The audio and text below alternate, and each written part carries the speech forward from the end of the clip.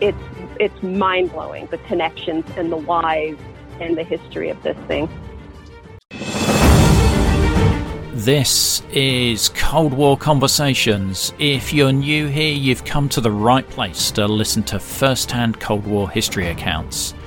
Do make sure you follow us in your podcast app or join our emailing list at coldwarconversations.com. Today's episode is a bonus episode celebrating our 50th episode, which came out on the 23rd of February 2019. I honestly never thought we'd get this far, but it's thanks to you, the listener. Your feedback and kind comments keep me going, and I'm delighted that we appear to be keeping your interest after almost a year of broadcasting. Now, regular listeners will know the drill. This is the point at which I ask you to help support us. As the podcast gets more popular, our costs of hosting and running the podcast increase. So if you are enjoying what you hear, a few dollars, pounds or rubles a month help keep us on the air. Head over to coldwarconversations.com and click on the Support the Podcast menu option to learn more. Thank you so much to all our fans that are supporting us. It is really appreciated. Now, back to today's episode where I introduce our two guests. So, on today's Cold War Conversations, we have Dia Klein, who is a blogger, public speaker, actress, and rule breaker. And if you're not intrigued enough, we also have Susan Klein, who sells real estate in Santa Fe. Now, you may be wondering why we have these two on the program. So I'm just going to hand over to Dia to explain a little bit more. Thank you, Ian. Well, in 1951, when my mom was 9 years old, she unknowingly became a part of an experimental pilot program in her school that advocated tattooing young children with their blood type. Launched as a civilian defense measure to aid in the possible aftermath of a nuclear attack.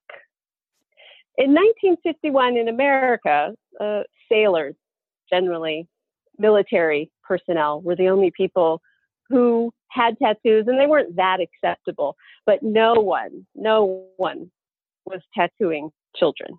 And what was the idea behind it? I mean, why were they being tattooed? What was the reason for that? It was an experimental program to help calm everyone's nerves, to give them something to do, a way to feel like they were part of a solution to the Cold War mania that was attacking the country. We have the Korean War happening, and we have the Soviet Union dominance, and all this weird stuff is going on. And our medical association and our Red Cross got together, and they said, we need a way to organize our blood donors in case of a catastrophe. We want our population ready to be of service and ready to get emergency aid quickly. I guess the reasoning behind this is what, you might be incapacitated, or they can't identify you, or are there any other reasons around that? Part of the reasons why they decided a blood type tattoo was the way to go was because they thought about what would happen in a nuclear attack. You could have limbs blown off if you were carrying any sort of ID card in your pocket. It may not be on you. A very common type of identification were dog tags. Well, that can be very easily taken off your head or blown off your head. But the reasoning behind the tattoo, and it was placed on the left side under your arm on the rib cage, was that if your limbs did indeed blow off and your torso was still intact, you had a fairly good chance of possible survival if we knew your blood type and we could get you a blood transfusion fast enough. That's a lovely picture you've painted there of a post-nuclear attack. The larger picture is that the American Red Cross deemed these Subjects walking blood banks. And Susan, what did your parents tell you this was going to happen?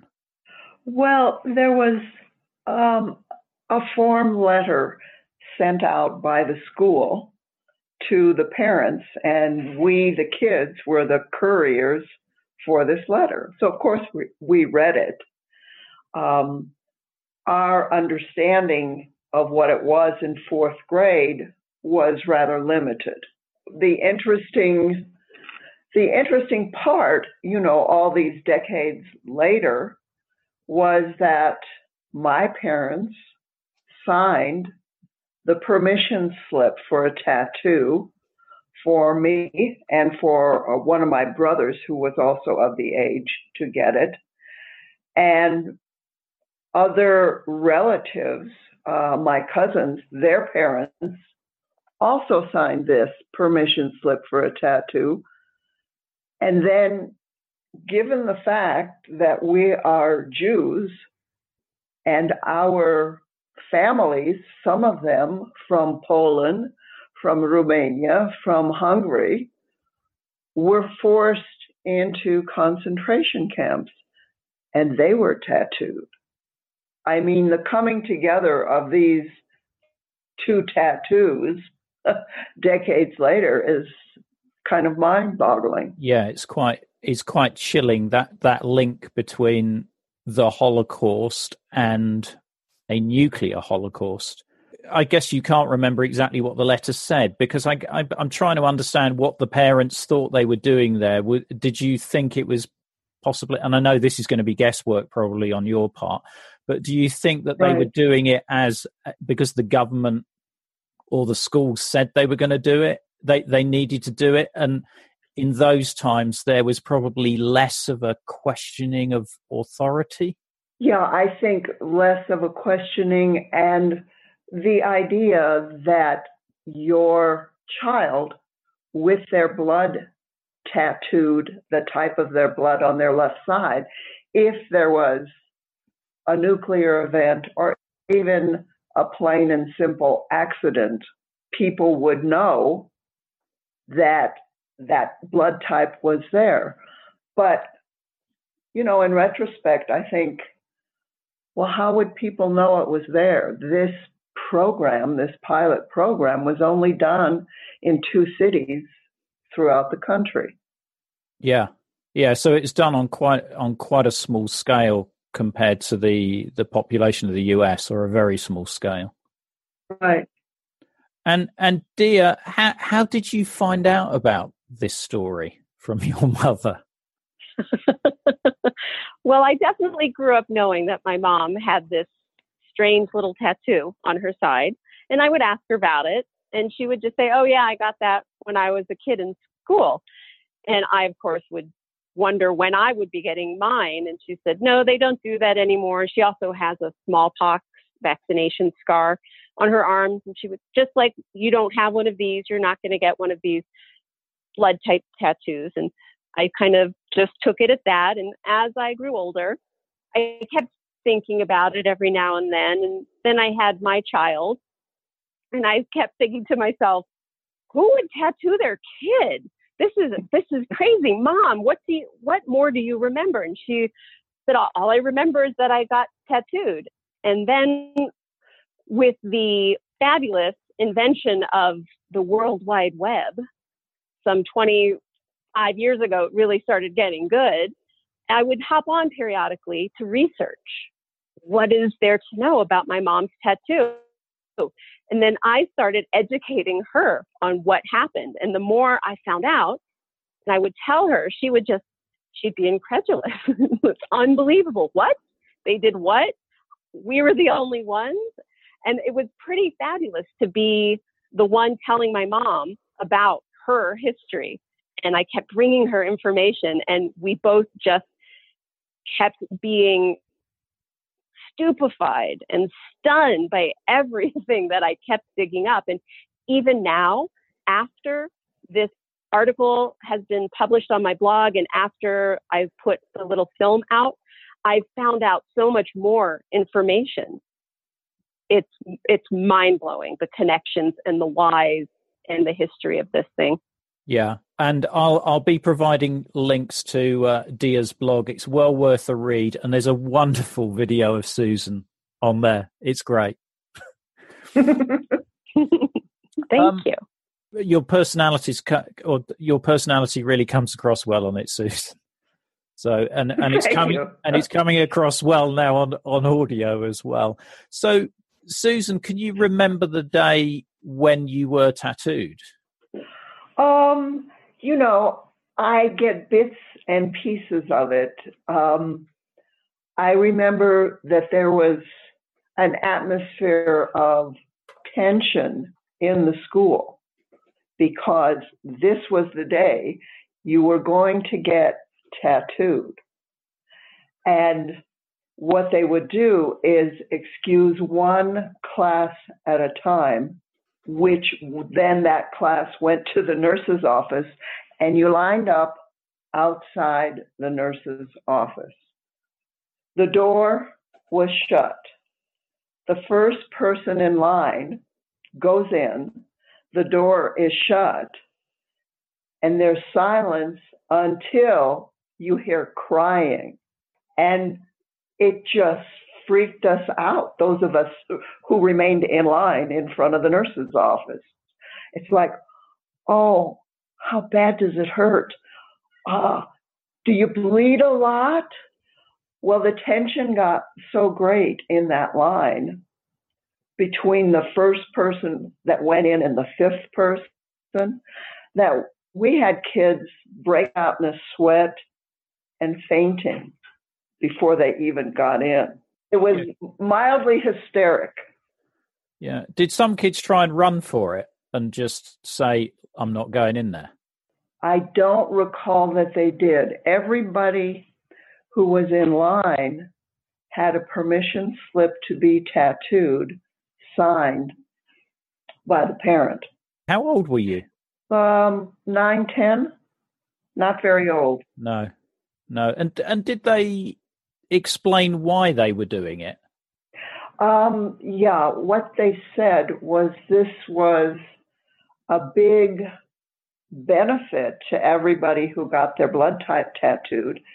In case there was any kind of an accident, you could get blood immediately because there was your blood type. And, decades on, I'm thinking, well, if I was in a car accident and I wasn't in Gary, Indiana, but in Chicago, Illinois, 30 miles north, how would that person in Chicago know to look on my left side for my blood type?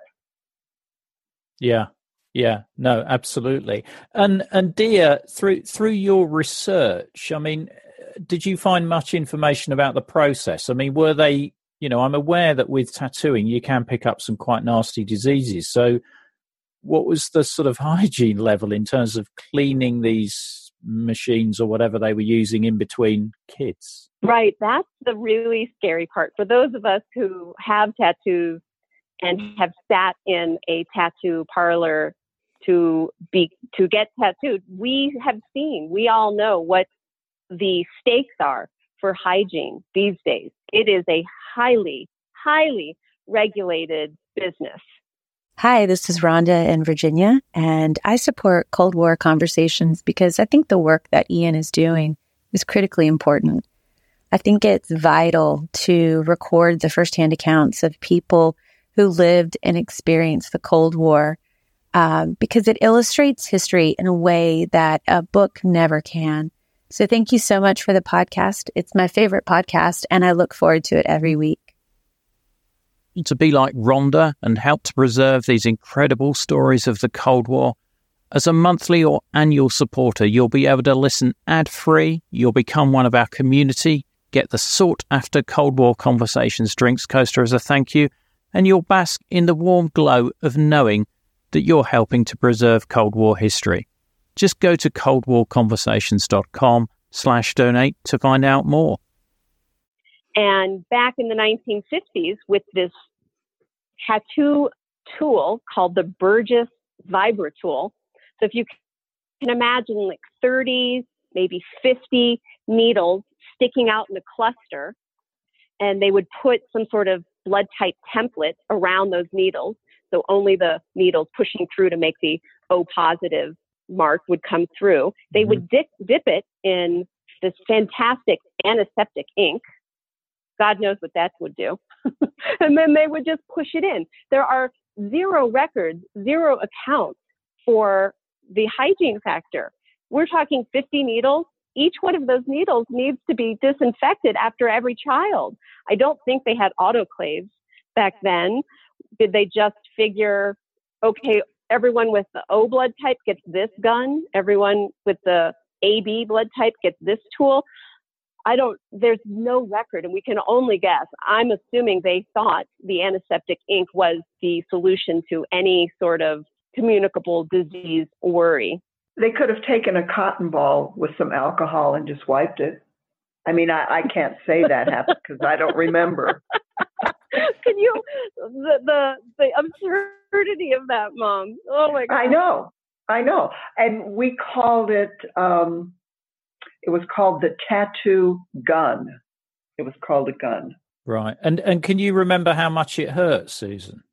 Given the amount of tension and anticipation of a huge amount of pain, it filled my expectations. Wow. And you can remember that even that far back. So that sounds like was a particularly nasty experience. I mean, did they get it right the first time, or did they have several goes on these kids? See, that I don't recall. I recall the line, the going in one at a time with the door closing behind you in the nurse's office. And the nurse is the one who did it. So I never saw anybody else get tattooed. Wow. And surely, I mean, you must have spoken about it as kids after you came out and compared your experiences. Oh, yes, we did.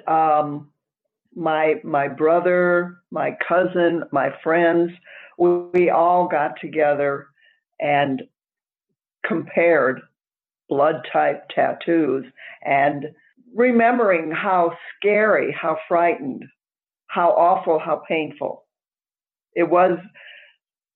We did not see the positive to it. It was just terrible. No, not even the O positive to it. Sorry, I couldn't resist that. Not even the O positive. Sorry. I will take that out. That is a really bad joke.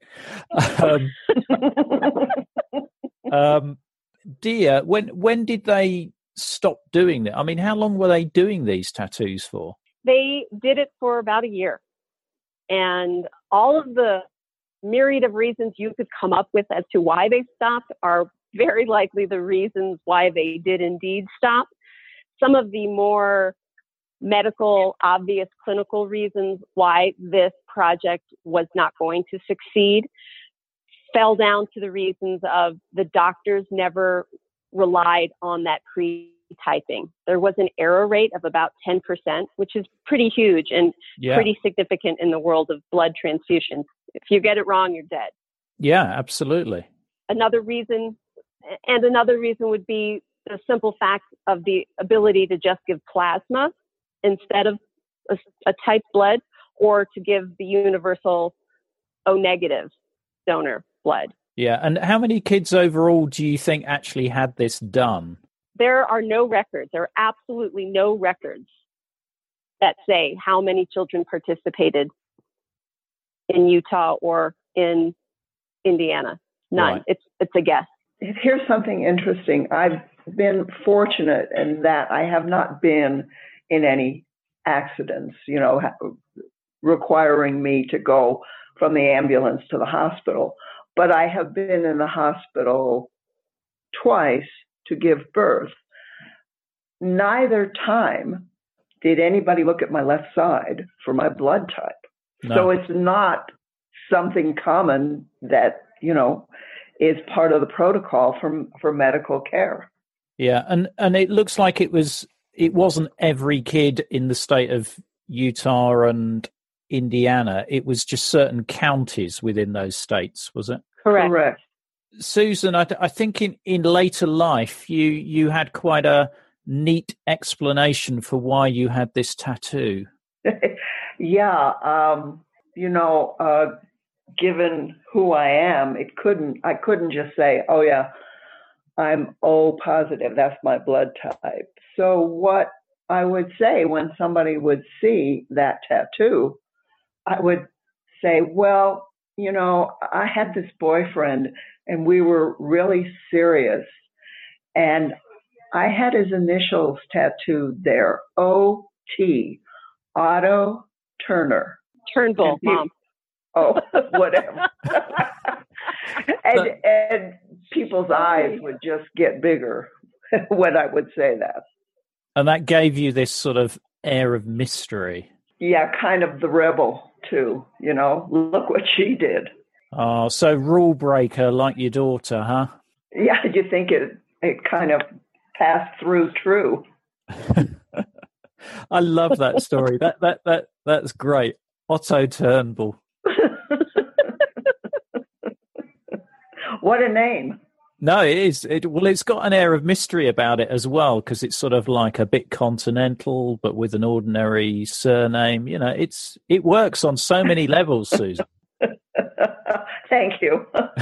So, Dia, I mean, where is your research going for this now? You're presumably getting people contacting you through your blog posts, sharing other stories about this blood tattoo. Yes, I definitely want to get people to share their stories. I would love to document more personal POVs on their journeys.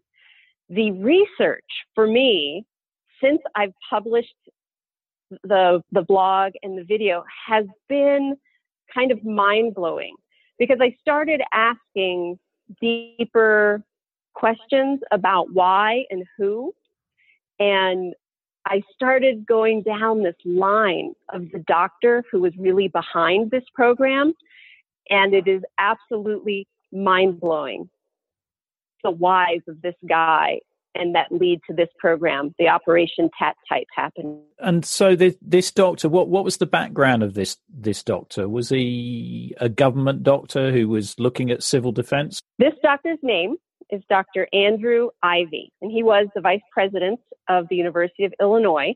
But more importantly, he was chosen by the American Medical Association to be the principal consultant to testify at the Nuremberg trials on war crimes. So here is like the preeminent physiologist of the United States. He's the conscience of U.S. science. He's a guy. And we have to assume, here we are in the 1950s, he's male, he's white, he's educated, he's a doctor. He probably has a very likely highly developed God complex. So here's this guy who thinks nothing he comes up with is bad. He is the leading thought processor of America at the moment. And he's sitting at these Nuremberg trials, and a couple things come out that happen at the trials that lead us directly into the Operation Tat Type. The first is he listens to testimony of identifying the SS officers. The Nazi troops would get, and officers, they got put on trial, and they would deny that they were SS officers. And there was one fail-safe way to tell if you were an SS officer, and that was to take off your shirt and to look at your left bicep, because the Nazis wanted to make sure that their elite fighting force, the SS, were taken care of in case they needed a blood transfusion. So their blood type was tattooed onto their left bicep. So he's learning about this in 1947, much before Operation Tat Type. So the correlation of him bringing these tattoos, these blood type tattoos that are so closely associated with the Nazis, with the SS, into Gary, Indiana, a high population of Jews, is stunning. Wow, that is the irony is nauseating. That's just unbelievable. I mean, obviously we made that connection earlier, but for this guy to actually be at the Nuremberg trials and unknowingly know that this was a Nazi concept of identification and to apply it in an area that had a large Jewish population. Have you found out why Gary, Indiana was chosen, why these areas were particularly chosen for the trial? There had been lots of talk in different cities around the country in the late 40s about that need to organize blood. And several civil defense committees in different cities got together and they talked about, should we ratify a plan? What should we do? Chicago, led by our favorite, Dr. Andrew Ivy, he was able to get Chicago to ratify a blood typing plan, but they never enacted it. But Gary, Indiana, 25 miles from downtown Chicago, just on that southern tip of Lake Michigan, they said, that sounds like a good idea. We'll do it. Now, I don't know how Utah, how they came to that decision, because I don't think Dr. Ivy had his hand over there as much or at all.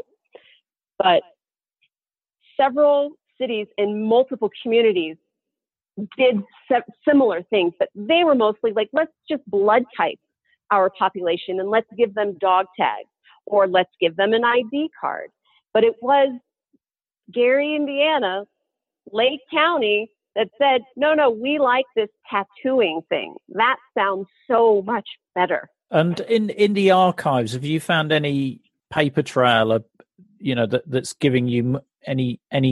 Well, it sounds like you haven't got the full information about how the decisions were made, but anything further that you found in the archives? The only information I keep finding that's new is the information and the history behind Dr. Andrew Ivy and his decision-making process and how he was able to push this program through.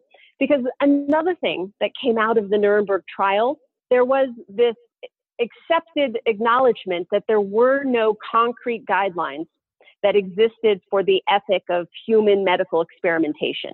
That was a big point that the Nazis, that the Germans were trying to make, that how did we know it was so bad to do this?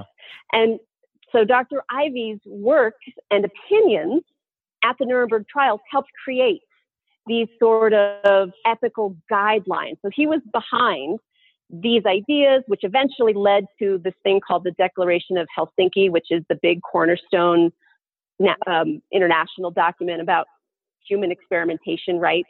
But the main points that he put forth, and these kill me. The need for consent is one. So how can this 9-year-old child consent? Careful planning and experimentation, that did not happen. And the performing of the experiments by trained personnel. Well, I don't think the nurses were trained personnel to give these tattoos. But he pushed this information forward and he falsified his records. He had numerous accusations of falsifying data for his clinical trials. And he liked to rush into things. There's so much information of this guy, Dr. Ivy, hearing about something and then deciding to do it without waiting, without finding proper data, without doing experimentation. What you're describing there, and you saying that the whole God complex thing, I mean, it does sound like a guy who just feels that whatever decision he makes, it will be the right decision because he's almost superior to everybody else. Yeah. Well, everyone told him he was, and he chose to believe it. Yeah. It's almost Hitler-esque. Yes, wouldn't you say? Yeah. Have you done any research into Ivy's sort of political leanings? No, I have not gotten that far. It would be very curious to find out. Yeah. Right. Is there anything else you think we should add to this story? Mom? I do. Oh, I know. Yes, me. I have something to add. Okay, we'll come to you in a moment, Susan. Your daughter's dived in there. She took the floor. Okay. I took the floor. One of the crazy parallels that we have between Utah and Indiana is a religious population. Utah is filled with people called Mormons, Church of Jesus Christ of Latter-day Saints. And as Marty notated, Gary, Indiana, filled with Jews. Both religions are adamantly against tattooing. It is not a thing that is allowed. It is expressly forbidden. You are not allowed to get tattooed. Don't even think about it. But in Utah, the head of the Mormon church put out a statement specifically saying it was okay for you to get tattooed if it was a blood type and it was hidden on your side. What about the Jewish religious leaders? Do you know what they said? I don't have any information on what the Jewish leaders had to say about that. I would perhaps look back just 7 years previous to the end of the Holocaust and see what those Jewish leaders did say then about tattoos, if they were granted dispensation, if it was forgiven, if it was allowable, or if it wasn't. I don't know what they said then, but I would think that would be a similar line that they would take. Yeah, but they would have been much more aware of that parallel, the identification tattoo of the concentration camps. Yeah. Neither of the tattoos, the concentration camps and the blood types, were done voluntarily by the people they were inflicted upon. No.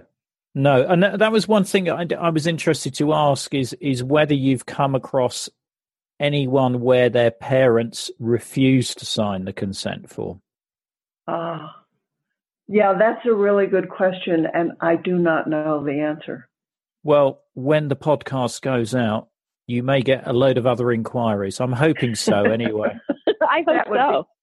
That would be great.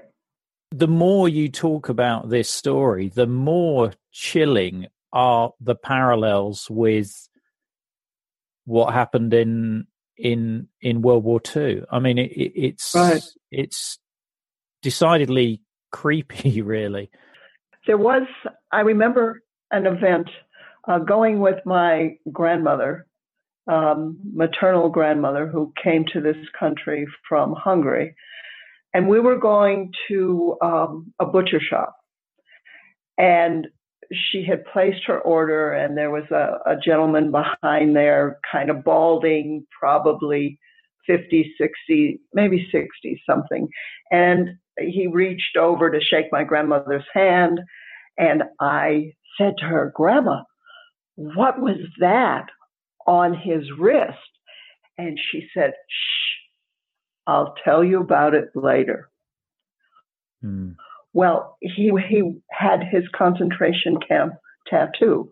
And I wish I could remember if that scene that occurred with my grandmother, me, and the butcher was before I got tattooed or after. And I do not know. I don't recall. Yeah.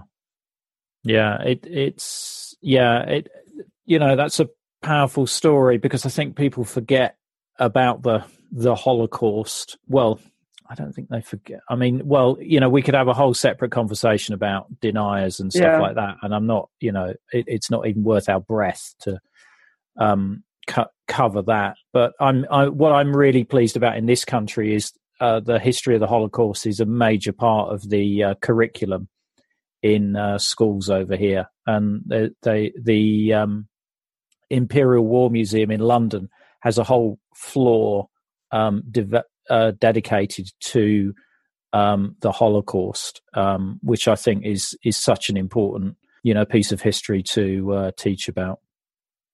Agreed. Yeah, there is a Hebrew.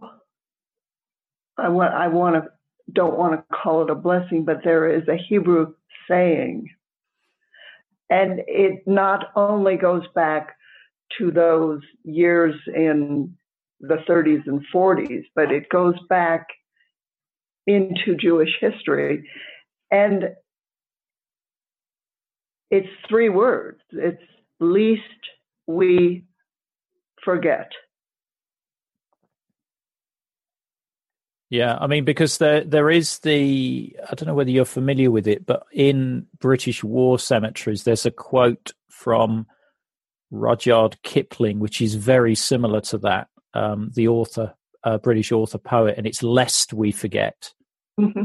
Is on a lot of the gravestones, and this is one of the reasons why I do this podcast, because I'm very conscious that World War II, a lot of those veterans died without telling their stories, and a lot of people died without telling their stories. And what I'm doing is trying to record individual stories about the Cold War. And your story is particularly, as soon as I saw it, I thought, oh, that sounds like a really interesting story. But I'm not necessarily after the odd ones. I think, just like what people did in ordinary life in Poland, Czechoslovakia, and Hungary, and the US and the UK and other countries during the Cold War is interesting. Yeah, this is just an aside story. One of my brothers, his father-in-law, was a Polish dentist, and in the 30s got taken and put in a concentration camp. Well, Nushik wasn't just in one concentration camp. He was in 7 and survived all 7 to immigrate to this country, get married. He met his wife in a DP camp after the war. They came over here. And he would be invited to go around to different groups and talk about his rather incredible experience. And I once asked him, I said, Nushik, you go to these gatherings and people listen to your story. What is the question that you are asked most often? And he looked at me and he smiled and he said in his wonderful Polish accent, well, they all want to know, do I still believe in God? And I said, oh, that's such a great question. What's your answer? This God you asked me about? This God was on vacation. I'm glad he's not lost his sense of humor. No, he never did. Even through those experiences he must have had. Dia, is there anything else you want to add before I let you go and get your lunch? I think one small, fun parallel to the Cold War to end this story is that I grew up in the 1980s in Santa Fe, New Mexico, which is right next door to Los Alamos. Right. Are you familiar with what Los Alamos is? I am very familiar with what Los Alamos is. Do you want to tell perhaps some of our listeners aren't as familiar, so do you feel free to elaborate? Well, Los Alamos had the big research center where all of the big brains involved with developing the nuclear bombs were working. And it's a big, we like to say, big radioactive city. And now I grew up in Santa Fe not knowing much about the Cold War really, but the only thing I really concretely knew, was that when our schools played any school from Los Alamos, we would lose because they were infinitely superior. They were taller, faster, stronger, better. And we knew that was because of all the radiation from up at the lab. Of course. Of course. Susan, so you were in Santa Fe. How close was that to the nuclear testing grounds? Is that a long way away or not? Yeah, it's the grounds are south of here. Yes. Right. So as a child, you wouldn't have seen mushroom clouds on the horizon or anything like that? No. Okay. Sorry. I was hoping for another episode there. No luck. Just glowing. And that's not part of Santa Fe's charm. No, the city different. No. Well, yeah, I sadly I've not done much of the United States, but I'm gradually improving my geography the more I do these interviews. Good.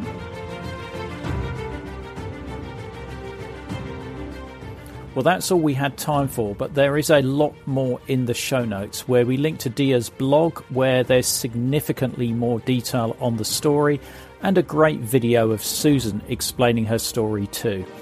The show notes are at coldwarconversations.com/the-word episode and the number 51. If you like what you're listening to, you can really help us by leaving reviews on iTunes, our Facebook page, or with your favourite podcast provider. This really helps to raise our profile and get guests on the show. If you can't wait for the next episode, do visit our Facebook discussion group where our guests and listeners like yourselves continue the Cold War conversation. We're also on Twitter at Cold War Pod. Just go to coldwarconversations.com and click on the Join the Conversation option for links to our social media outlets.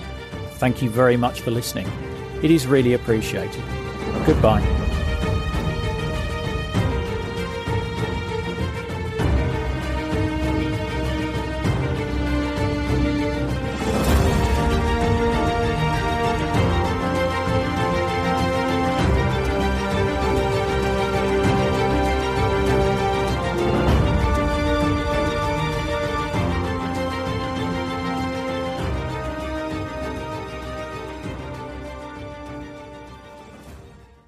Not enjoying the ads? Well, you can avoid them by going to coldwarconversations.com/donate. By becoming a monthly or annual supporter, you'll enjoy ad-free listening, become a part of our community, receive the sought-after Cold War Conversations drinks coaster, and bask in the warm glow of knowing that you're helping to preserve Cold War history. Just go to coldwarconversations.com/donate for more information.